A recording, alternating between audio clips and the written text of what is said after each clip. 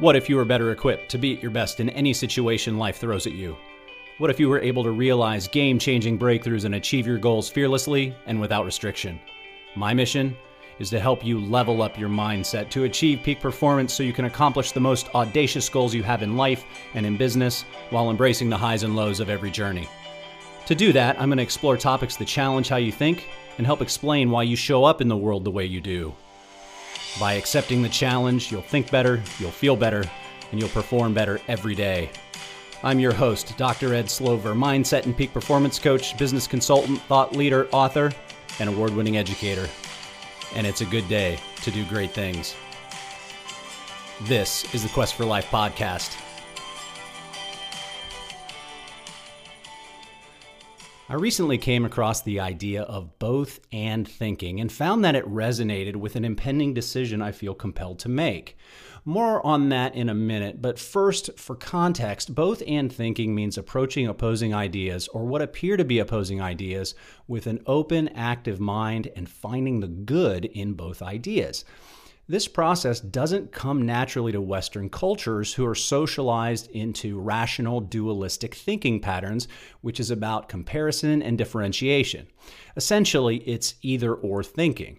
And while either-or thinking has led to incalculable advances in science, technology, and medicine, after all, the scientific method is based in either-or thinking, dualistic thinking isn't the only way to interpret the world, and doing so can allow us to be myopic in our approach to life and decision-making. By contrast, ancient traditions such as Buddhism and Taoism emphasize the non-dual mind, thereby transcending either-or thinking, or in many ways, a fixed mindset. What follows are examples of how shifting to both and thinking can level up our mindset to enhance performance. Let's get started. Professor of Management at the University of Delaware, Wendy Smith, and her colleague, Marianne Lewis, Dean of the College of Business at the University of Cincinnati, offered numerous insights into this approach to thinking in their book, Both and Thinking: Embrace Creative Tensions to Solve Your Toughest Problems. They developed what they call the paradox system, which assesses our assumptions, boundaries, comforts, and dynamics, and how each applies to our respective worldviews. For example, when people struggle with career dilemmas, they often say things like, should I emphasize excelling in my current job, or should I take the leap and explore new and different possibilities? Ironically, this type of either-or thinking creates a sense of agency in the person's life while simultaneously creating increased levels of anxiety and uncertainty. By weighing the pros and cons, the either-or elements, this tends to reduce the discomforts related to the decision we're faced with in the short term, but in the long term can bring about greater limitations. People go through this all the time with respect to the success that they've had in their life. I know for me, I was taught at a very early age to make pros and cons lists. This was established hundreds of years ago by Benjamin Franklin. I'm not sure where he learned it, but I've arrived at unbelievable success making pros and cons lists, the either-or list. And it's created an element of bias in the context of success bias.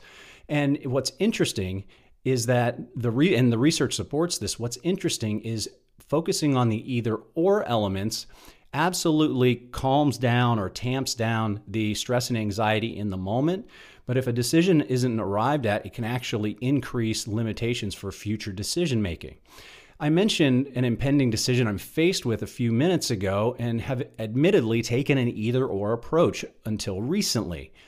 Having started consulting and coaching companies in the last 18 months, along with the Quest for Life podcast, I've been debating whether to leave my full-time teaching position and growing these companies exclusively. And then, of course, I vacillate to staying in my teaching role exclusively. In effect, I've engaged in dualistic thinking that has left me fraught with stress and anxiety rather than leveling up my mindset. It's a process, everyone. I've been waiting for clear signs to tip the scales in one direction or the other while neglecting the obvious. Both and. Specifically, why can't I do both? Teach and consult. I can do that, but that really isn't the best question I need to ask myself. A better question is, what brings me joy? Notice I didn't ask, what brings me the most joy? That would perpetuate either or thinking. Notice I also didn't ask, what do I like to do more? That would place teaching and consulting at odds, thereby causing me to go down the road of a pros cons list. Been there, done that. Where I've landed is asking, what brings me joy? And what I've learned is that I find joy in coaching, consulting, and hosting a podcast, not at the exclusion of teaching, but for the betterment of me as a holistic being. I value both hard work and rest, not at the exclusion of one or the other. I value both self-discipline and self-compassion, not at the exclusion of one or the other.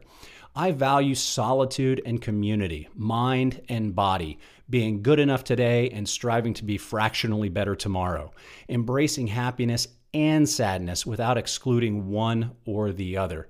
This is extraordinarily challenging.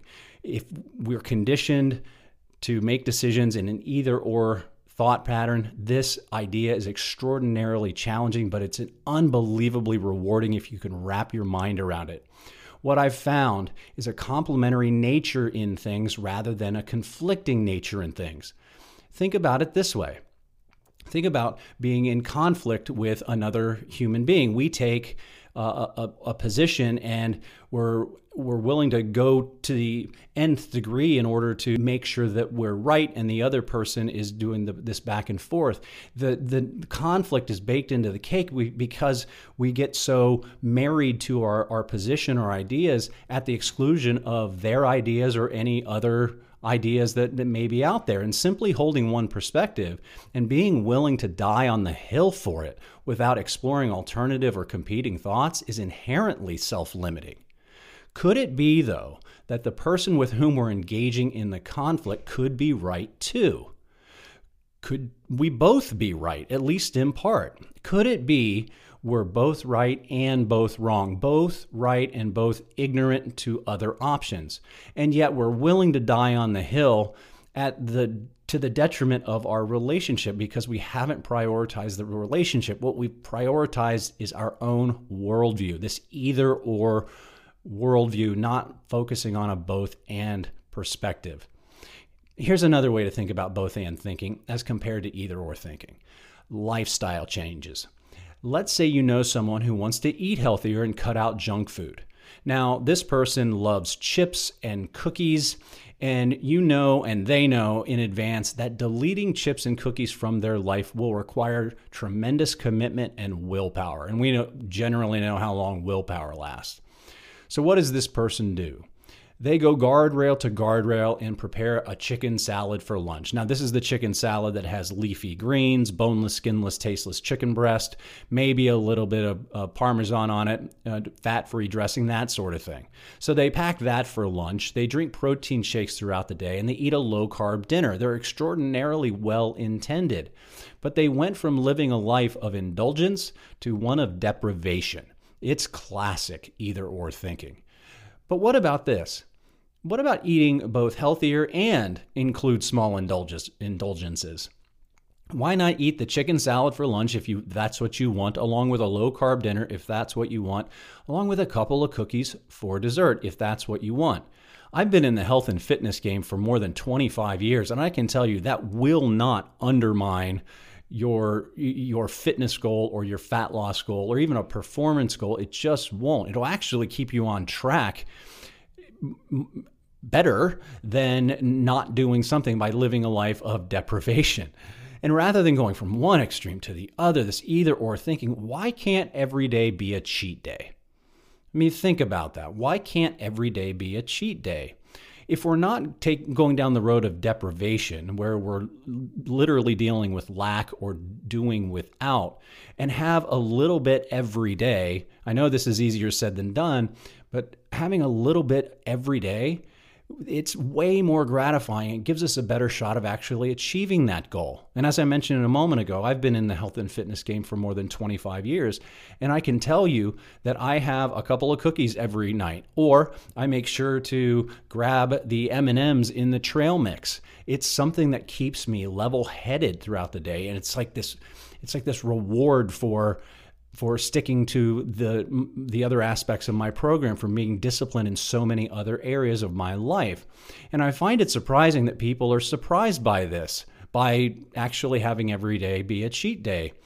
And at least on this topic and approach to lifestyle, I've been able to hold two seemingly contradictory perspectives or beliefs, and it works very, very well. And I get other people might not be able to do that, where the discipline for them is not having those temptations in the house, where the discipline for me is I can have them in there and just not consume them.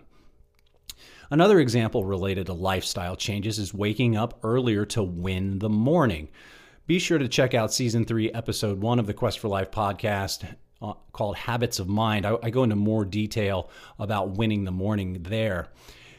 You see, I have a number of students that have expressed sincere interest in doing this, waking up earlier, and subsequently beat themselves up when they fail to weave this into their life, primarily because they go to bed at inconsistent times. It's a mindset that they either have to wake up early or lose out on something related to their performance without considering other dynamics. It's a dualistic mindset. It's either or. A both and approach might look something like this: committing to waking up early 3 days a week and going to bed the night before at a consistent time. It allows the person to be strategic in their approach by oscillating between two potentially competing approaches. Another approach could be, this could be reframed as going to bed early and waking up refreshed, thus allowing them to tackle the day with vim and vigor. It's the proverbial having your cake and eating it too mentality. Or it could be reframed as promoting health and well-being by being well-rested and contributing more value during waking hours. Ultimately, the both and mindset isn't about making limits front and center. It's simply a different way to go about making decisions as compared to either or thinking, and we experience the latter in all different settings of our life, particularly in business. We all get that there are always competing agendas at work. I mean, we get this. We see it all the time. In many ways, our professional lives are simply just an extension of high school in dealing with office politics and egos and big personalities, and also competing agendas. People are married to their thoughts, ideas, and perspectives, and when we're met with these contradictory views, either or thinking pits people against each other. It becomes a zero-sum game whereby there has to be a winner and there has to be a loser. And in those settings, it's a scarcity mindset, which starts from the belief that resources are finite or should be limited even if they don't have to be. It further limits options by failing to examine the breadth of alternatives and possibilities that exist beyond the tenets of the competing agendas, which ultimately is a false dichotomy that fosters unnecessary problems. I had a former supervisor, this was 15 plus years ago, a former supervisor that I would go back and forth with. I had my agenda, she had her agenda. It turns out that and I learned this really early on, it turns out that whenever I would communicate an idea that she liked, she would actually bubble that up to her supervisors and take credit for it. And I learned really, really early on that I didn't like how that felt. So what did I do? After we had the conversation, I would send her a summary email of the things that were discussed and the ideas that I proposed, and I CC'd her supervisor on it.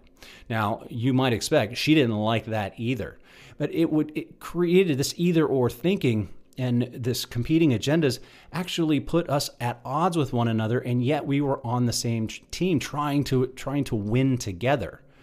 So certainly something to consider. And a credible way to shift the competition from either-or thinking to a both-and approach is to ask questions rather than making statements. I could have done that with my supervisor, but I didn't. I would just generalize statements. Now, I've certainly evolved and matured as I've gotten older in this regard, and asking questions is a really, really effective way to break the dualistic approach. Asking questions invites discussion, while making statements can limit them, especially if there's a reporting structure involved. Now imagine you have a supervisor that's holding a staff meeting, and the supervisor comes into the meeting and says, "Okay, everyone, customer turnover is up 30% versus this time last year. Clearly that's a problem. Here's what I think. Well, depending on the culture of that organization, it's highly likely that the employees or the team members in that meeting would defer to the person that has positional authority. It's vastly different when that person comes in and says, all right, everyone, we have a problem. Customer turnover is up 30% versus this time last year. Sam, what do you think? And then the person, the manager, the person with positional authority reserves the right to communicate if they communicate at all. Because what you're trying to do is foster different thought. You're trying to foster, innovation or critical or creative thinking in that moment. So using a both and approach expands our thoughts to get a glimpse into what's possible. For example, let's say you're a team leader. Instead of making the statement, I have to pick either Mary or Ben, begin by asking, how can I bring both Mary and Ben onto my team? What I'm not suggesting is that you'll be able to get both Mary and Ben on your team, but rather asking the question expands options that were likely not thought about previously. Another way of saying this is that making statements bakes constraints into the cake with respect to decision making instead of imagining that you have no limitations. Now, you may need to add constraints later, but it's generally easier to add a constraint after the fact than impose constraints from the outset. For me and my coaching and consulting businesses, I found this challenging at their initial founding. You see, I wasn't sure whether I was going to make my businesses Christian-based or secular-based. I didn't know if I was going to make them Christian or agnostic. This is classic either-or dualistic thinking. I was concerned that if I made it my mission to glorify God through the work that I did, it would potentially be off-putting to the non-religious and the non-spiritual. After months of stewing about this, I had an epiphany. Why can't I do both? Why can't I hold true to my values and beliefs and do really good work? Why can't I glorify God and meet or exceed the needs of my clients? Interestingly, it wasn't until I reconciled both and thinking that I found peace in what I was doing. I can hold true to my values and beliefs and do great work. I can glorify God and meet and exceed the expectations of my clients. I can do that. And I reconciled that I'm not responsible for the feelings of others. If someone doesn't want to conduct business with me because of my deeply held beliefs, because of my faith, that's their loss. Now really listen to that statement again. If someone doesn't want to conduct business with me because of my deeply held beliefs, because of my faith, that's their loss. That is the epitome of either-or thinking, and I readily admit that. It's the epitome of either-or thinking, which brings me to one final point on this topic. We need either-or thinking. We just don't need either-or thinking at the exclusion of both and thinking, just like we don't need both and thinking at the exclusion of either-or thinking.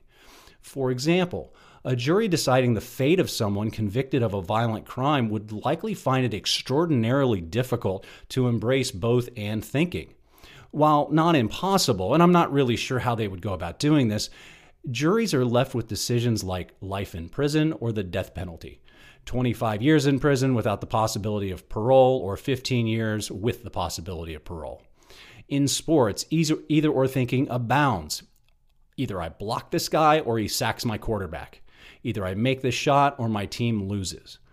All I'm suggesting is that we don't engage in either-or thinking about thinking. There are different ways, and both and thinking is another option. Broaden the ways in which we think broadens our ability to level up our mindset. So as we wrap up another episode of the Quest for Life podcast, I encourage you to identify life circumstances or scenarios where your default position is either-or thinking. From there, consider ways in which to go about incorporating both and thinking. Then, with the people in your life, family, friends, your spouse, your children, coworkers, work with them on embracing even greater possibilities. All of this is to say that life itself is a zero-sum game. Either we're living or we aren't. All the other stuff in the middle can be made vastly better with a leveled up mindset. And there's no doubt your performance will improve. It's food for thought, fellow Questers.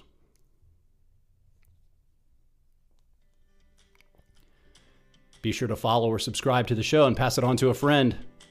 You can also download the show notes at thequestforlife.com. That's the quest number 4 life.com. Be sure to contact me if you're interested about learning more to level up your mindset to achieve peak performance. I look forward to hearing from you. As always, thank you for joining the conversation.